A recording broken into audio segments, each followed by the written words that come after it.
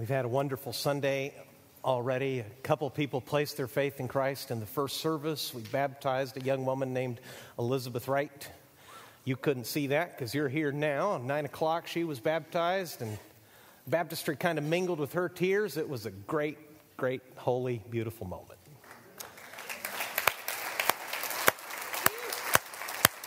And you've met my friend Justin and worshiped along with him.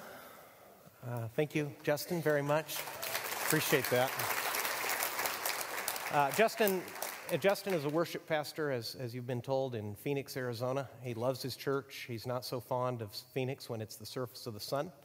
So he occasionally escapes to these beautiful climes. Isn't it nice here? Do you realize we griped recently? People were griping about 82-degree weather. You understand that in New England, they faced the worst temperature in like 20 years in New England? Elevators were freezing. Yeah. We're blessed, folks. Life's good, okay? God's good.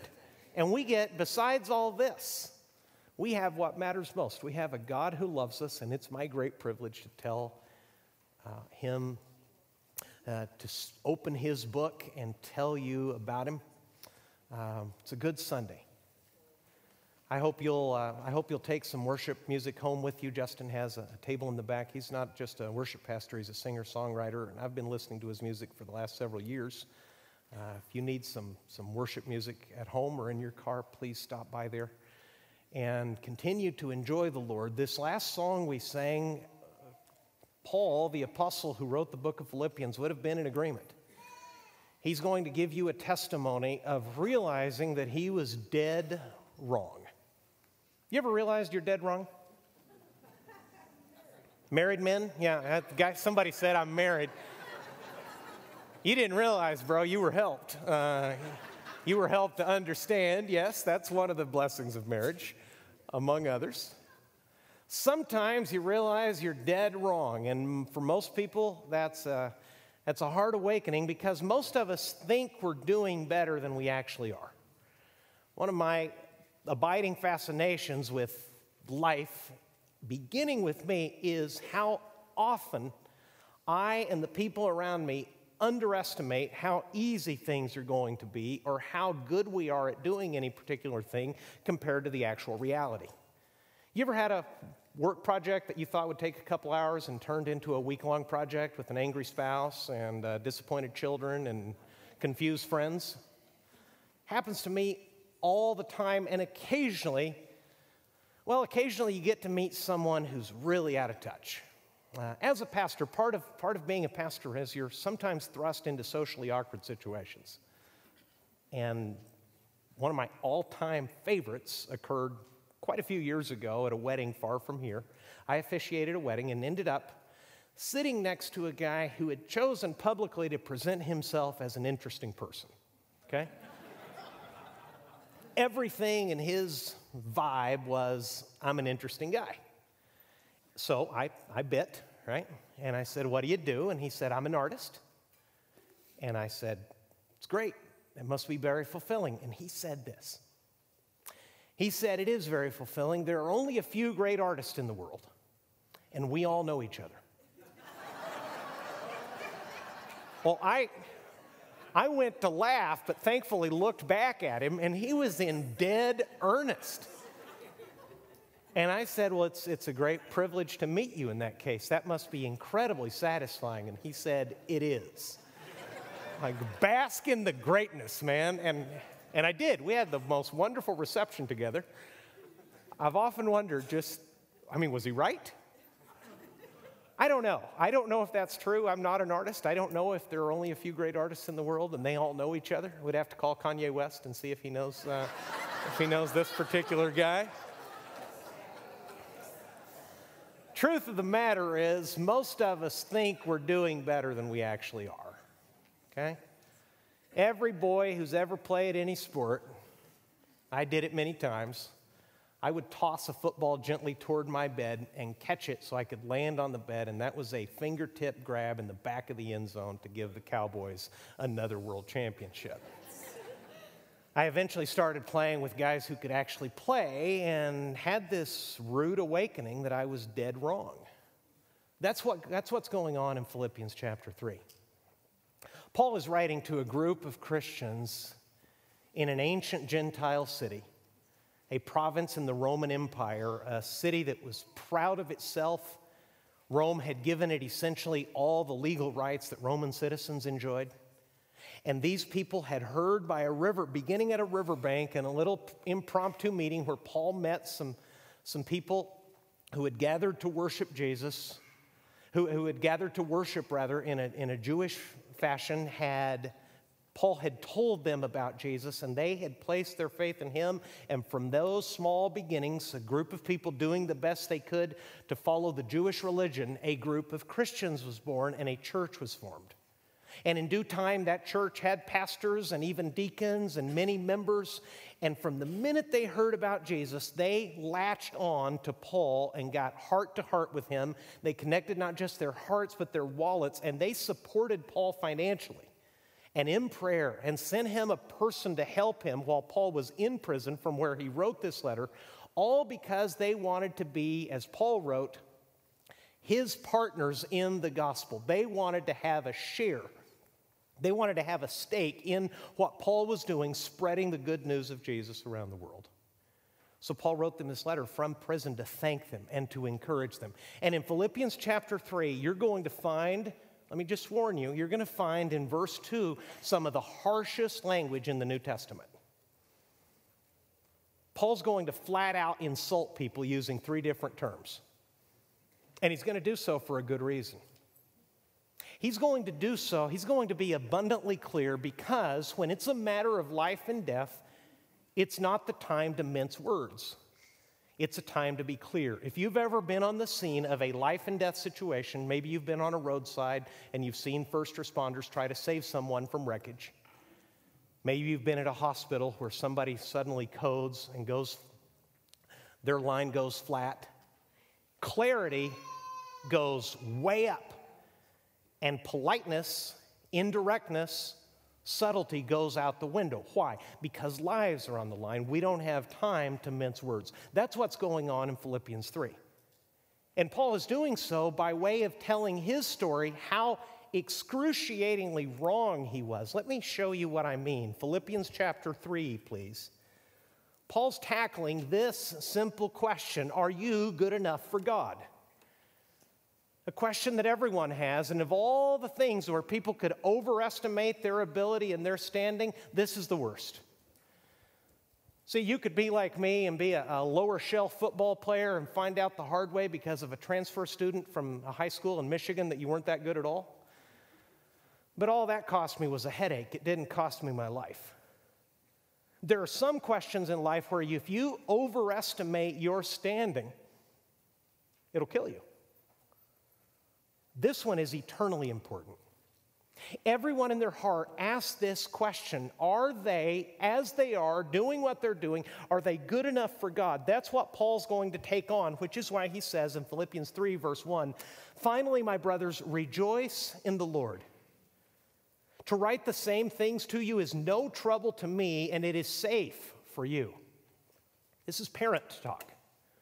He says, I want you to rejoice in Jesus, in the Lord.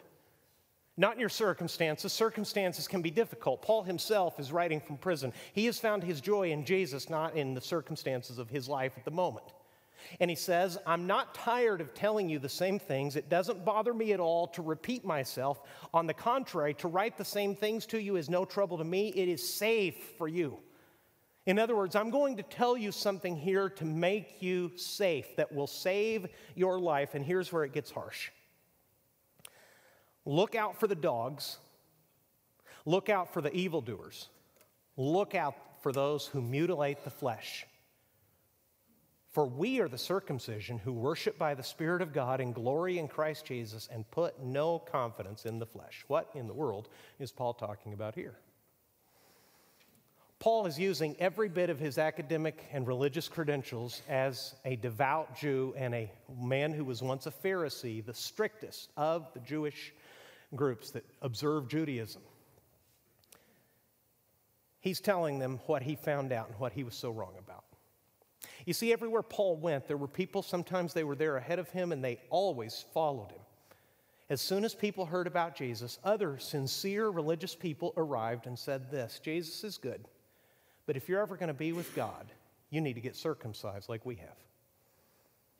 You need to get acquainted with the Old Testament law that Moses gave to us, which are God's instructions to his chosen people.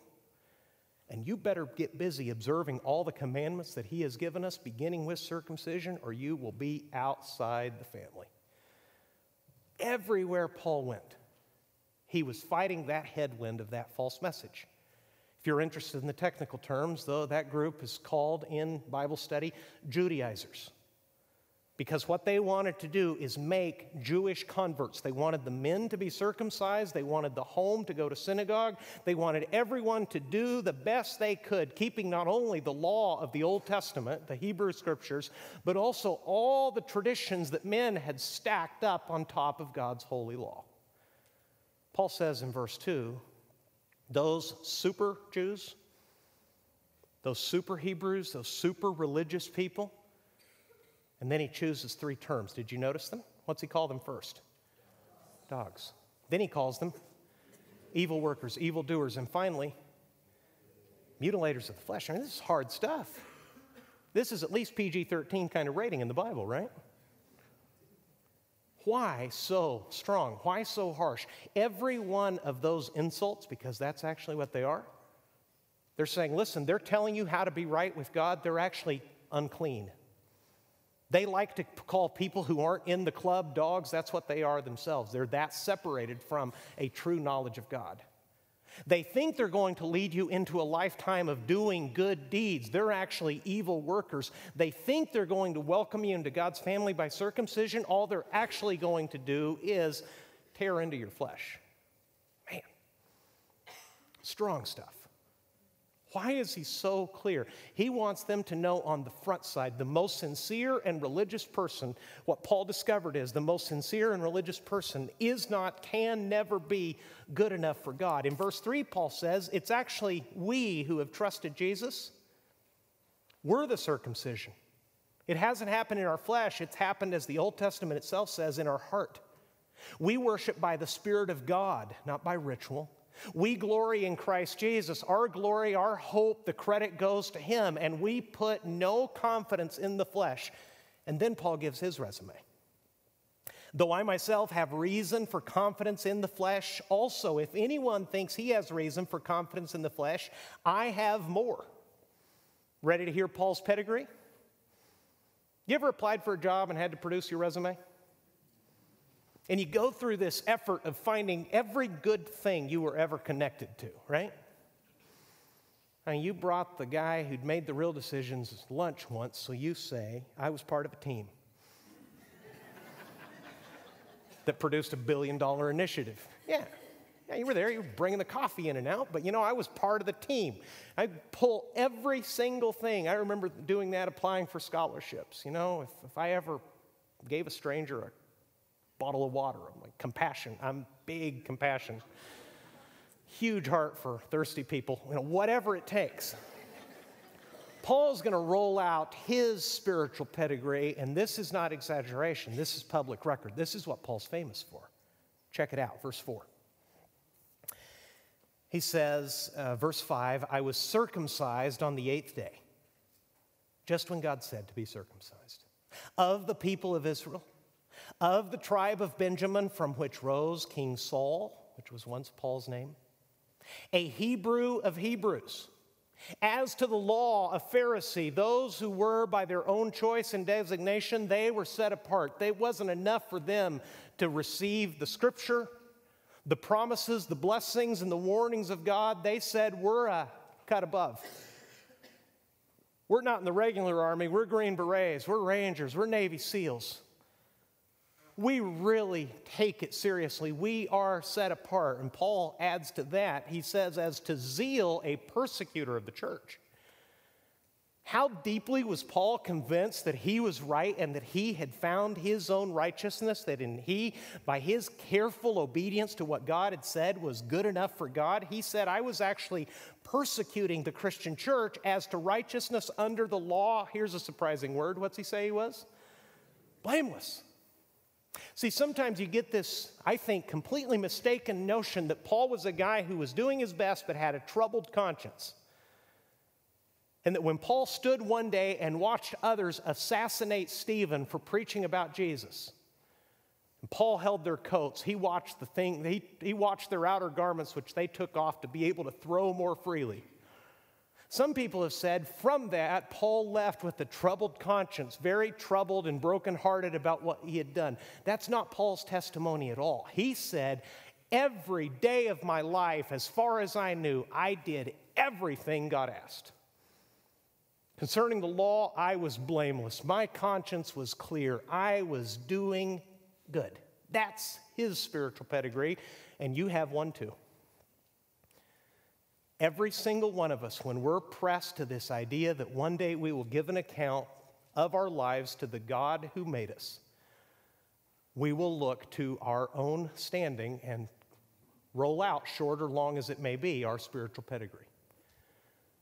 A friend of mine, before he met Christ, and he struggled for a long time to humble himself and tell Jesus that he needed rescuing, he needed Jesus to save him, he would summarize it this way: I try to do the right things for the right reasons.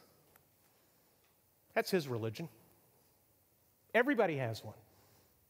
It may not have a name, it may not have gatherings on a Saturday or a Sunday, but everyone has a religion where they're doing the best they know how, and when they think of death and judgment and what happens 1 minute after you die, everybody's doing the best they can, the best they know how, and somehow deep in their heart hoping that it's good enough. Watch Paul's turnaround. Watch him wake up. He says in verse 7, but whatever gain I had, I counted as, what? I counted as loss for the sake of Christ. Wow. Paul's using accounting language here in his writing. He's saying, I thought I was making all kinds of good deposits that would put me in a good standing with God so that when he called the account, I would have plenty to show. What he says is, what I actually found out is everything I thought I was depositing as a credit was actually a debit. It was speaking against me. It was a loss.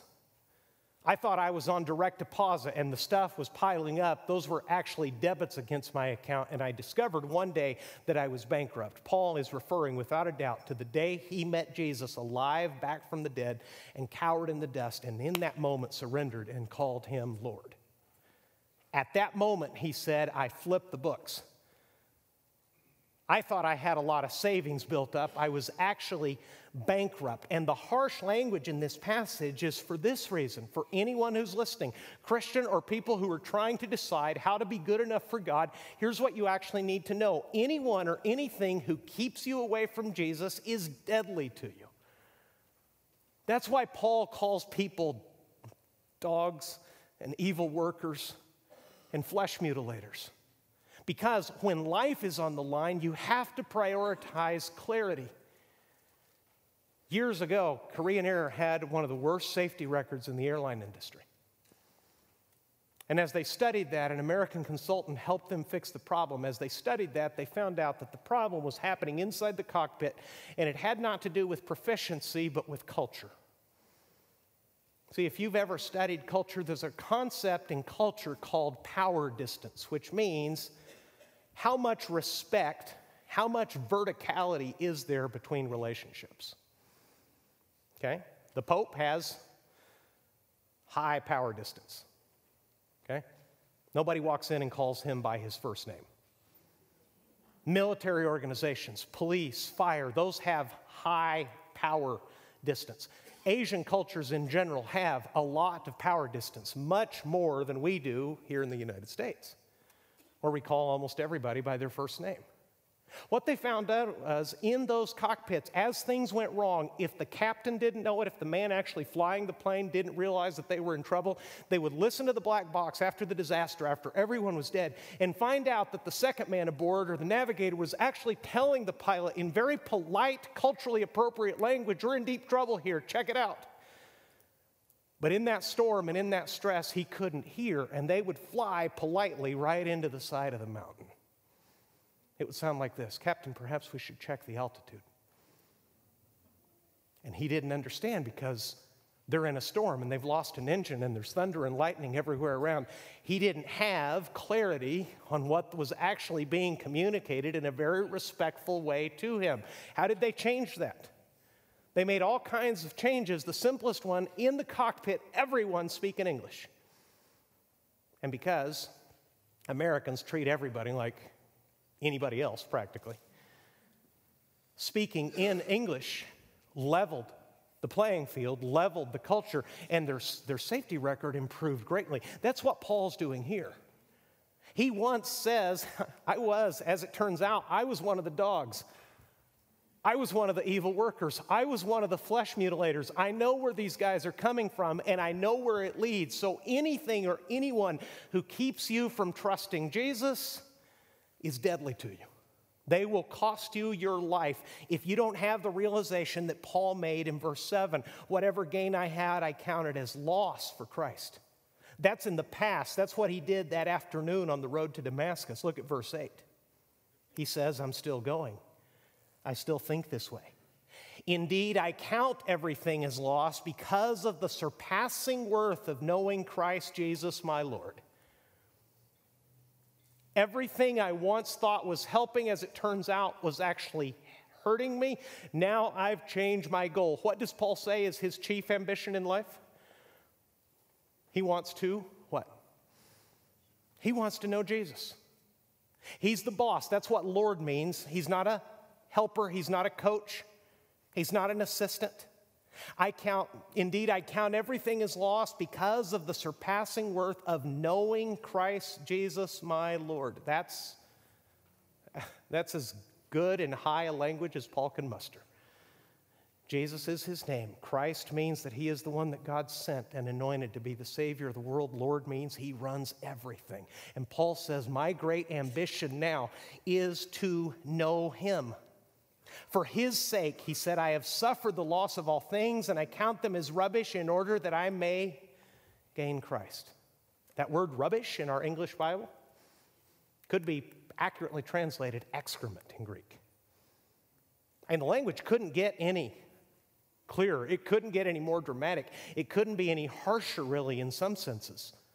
Paul is telling you what I thought was once gain for me was actually trash. It was actually deadly things that were leading me away from Christ. My great ambition is to have him, verse 9, and be found in him, not having a righteousness of my own that comes from the law. But instead, he's contrasting, but that which comes through faith in Christ, the righteousness from God that depends on faith. Do you see the contrast he's making? Paul said, in my previous life, before I met Jesus, I was working awfully hard at it. Now I want to have a genuine relationship with God that comes simply by faith. In other words, by trusting him. To put this amazing, lofty passage in the clearest words I can, I would say this: everyone chooses between being self-righteous or Christ-righteous. That's the choice that you have in front of you. Now, let's be honest. We're talking in the family here. Do Christians have a reputation as being self-righteous? You see how contradictory that is? See, sometimes we act as people who rescued ourselves, who were in great spiritual danger but figured it out and were smart enough, determined enough, godly enough, consistent enough, sacrificial enough, we gave enough, and we made it. And we're like the great heroes who are writing memoirs, telling people humility and how I achieved it. That didn't make sense to you. Give it a second. It's a time delay. It's time delay, Joe. It's the greatest irony. It's the greatest contradiction of the good news of Jesus that anyone who claims him and names him would ever come across as self-righteous. Let me give you my testimony.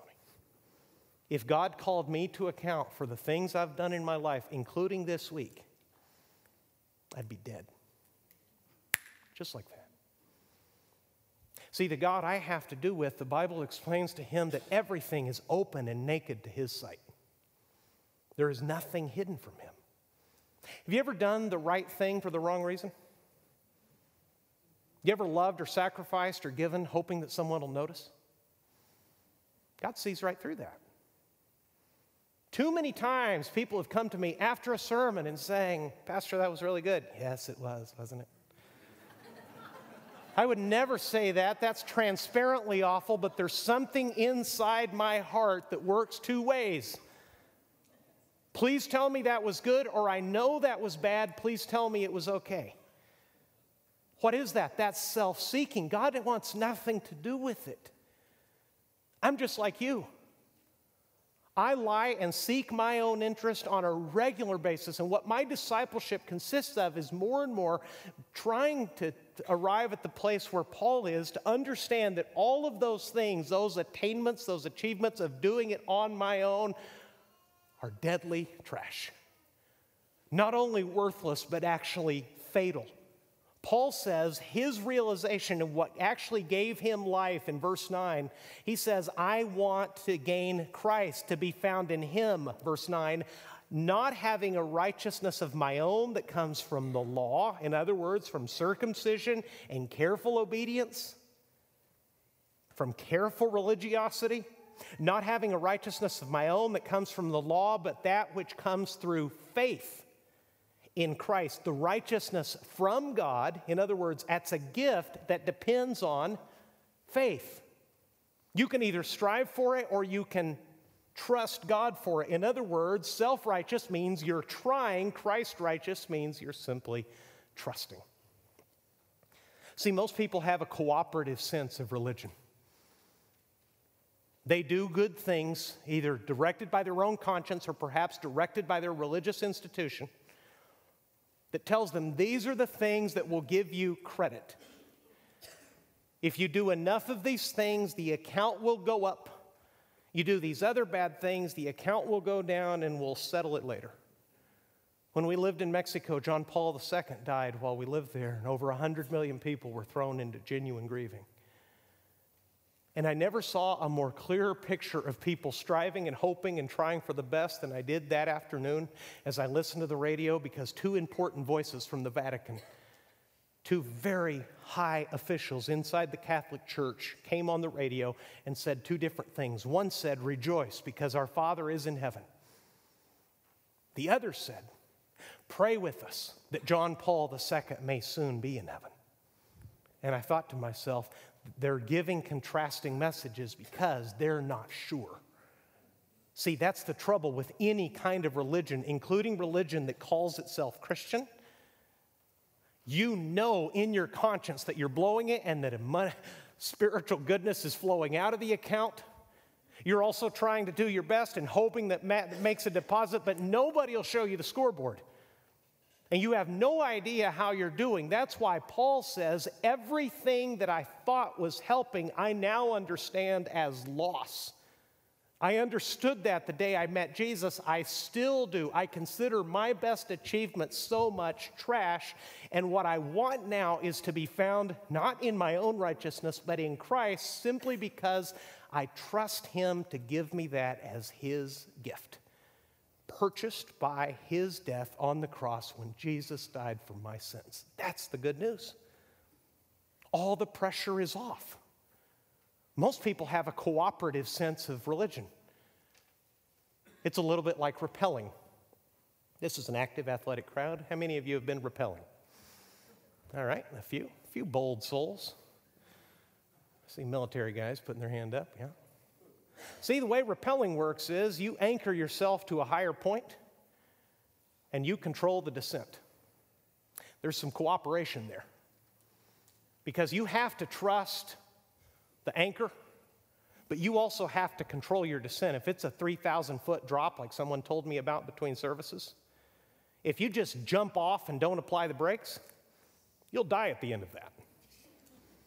So most people say, God's got me. I'm going to do my best. I'm going to do my best, do what I need to, do what I should. And when God and I working together, I'll be okay. It's not like that at all. It's not rappelling. It's skydiving. Where everything is provided for you. And now you have to jump. Paul took a leap of faith into the arms of Jesus, and he was safe. Paul says, this means so much to me now that all I want is to follow Jesus wherever he takes me. Look at the last two verses. He says that I may know him. I want his righteousness, not my own. I don't want what I can earn. That's what he's saying in verse 9.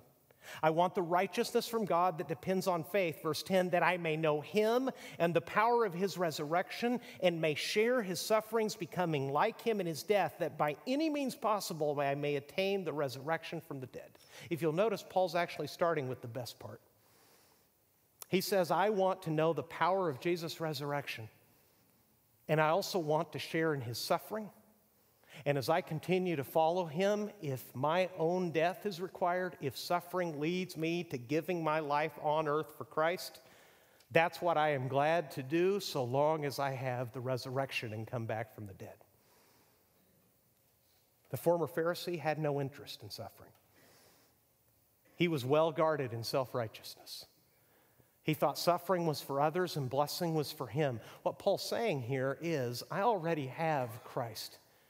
Now, wherever Jesus takes me, even if that means sharing in suffering so that other people may hear of him, that's what I'm willing to do. So long as I have him, I will be satisfied with that because Christ is my treasure. What Paul's telling us in this passage is, church, when Christ is our treasure, everything else on earth looks like trash. It's of no value. It's of no help. And let me be clear and I'll be done.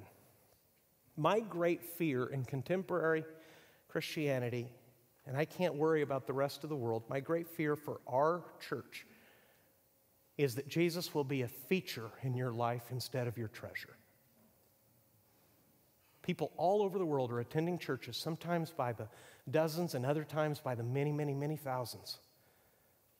And people have never come to this realization, to this, the Bible calls it repentance. A U-turn, a turnaround from going your own way, walking in your own righteousness to a complete stop in your tracks, this is wrong, I'm lost, and trusting Jesus to save you. My great fear for you is that you would attend here and enjoy it here.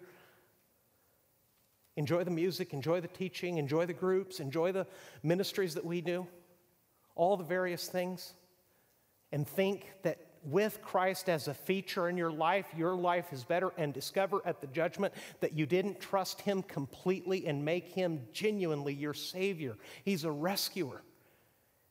He's coming for you. He died for you to demonstrate God's great love to you and to welcome you into God's family by his achievement, not by your own, but you have to trust him. There are countless, only judgment will tell us how many people are naming Christ without actually knowing him. And they know his name and they drop his name as if the mere knowledge of his name were enough and sufficient. And they'll say, I once prayed a prayer or I go to church. Listen, let me be perfectly clear.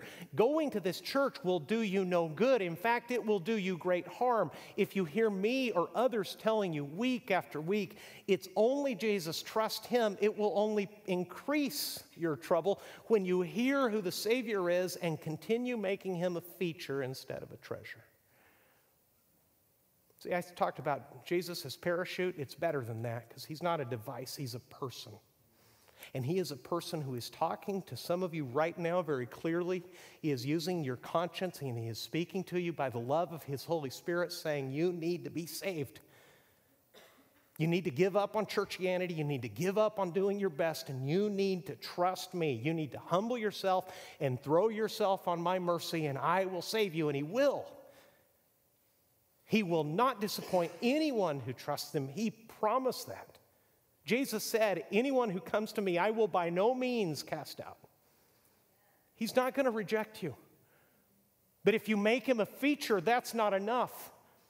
If you make him part of the routine, part of the religiosity, if church is a shot on Sunday to get through the week to the next spiritual burst, it's not enough. He's a person who deserves and deserves your love and can save you from everything, including the judgment to come.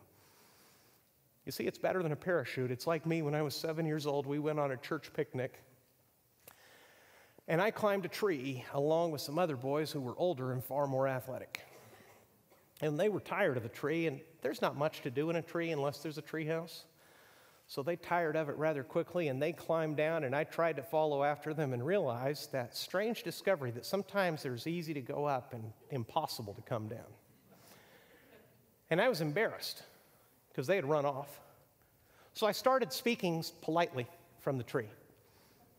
Hey!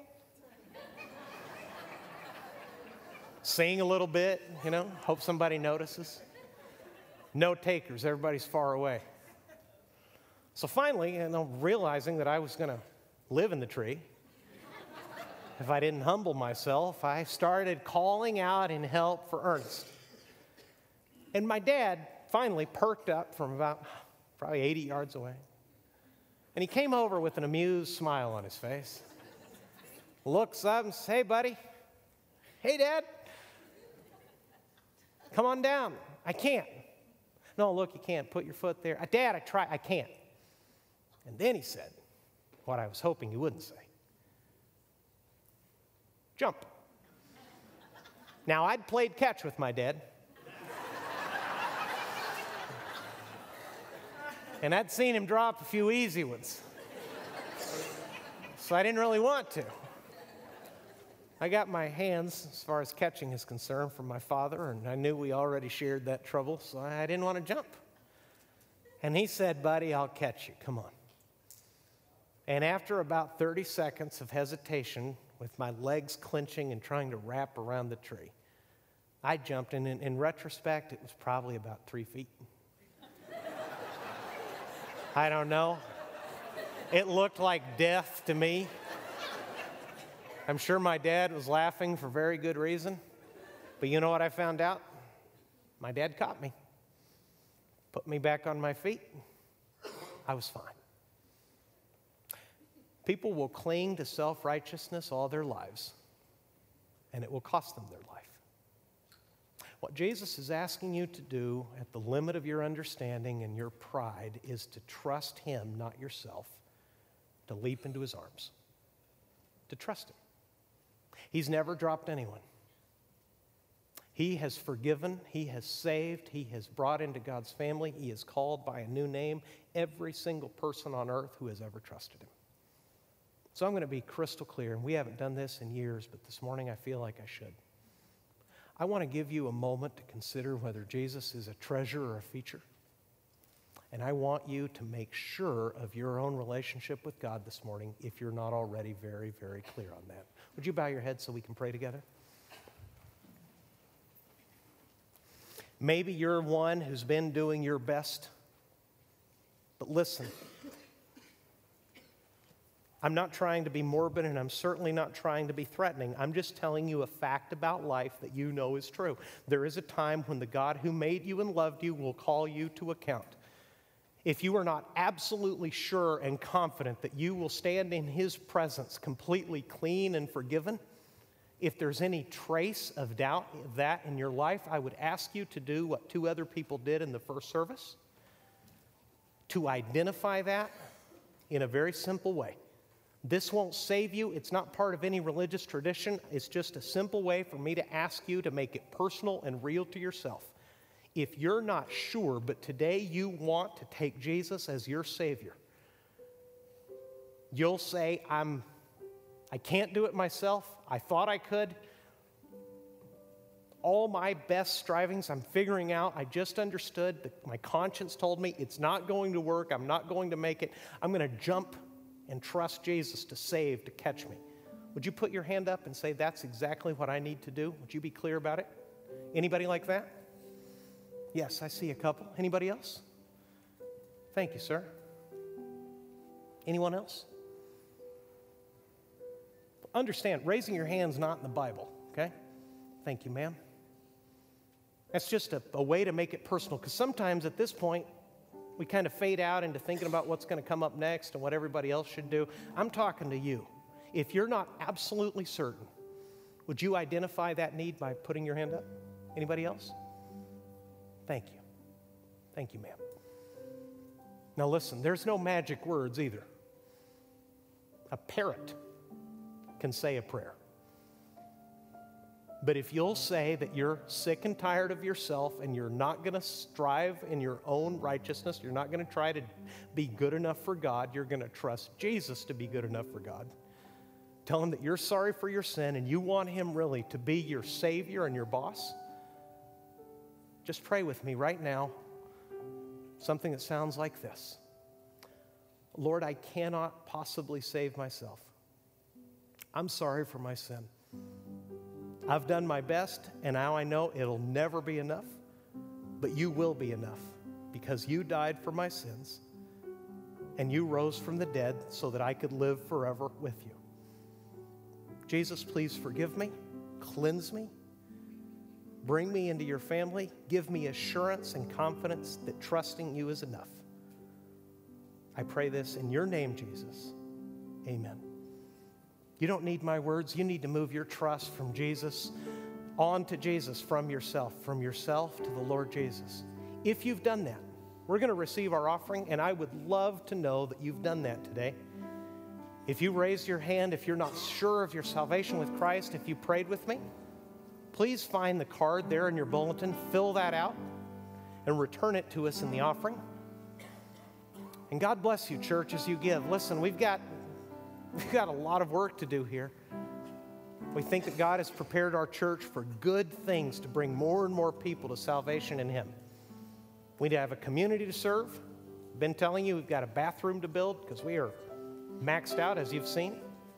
Our giving together, our loving, our serving, our financial faithfulness makes everything that God wants to happen come to life in our church. So we're going to finish this service by singing to the Lord one more time. We have 10,000 reasons and more to bless him. If you've prayed, if you're trusting Christ, if you're not sure but you have questions, use that card and return it to us as we give. God bless you.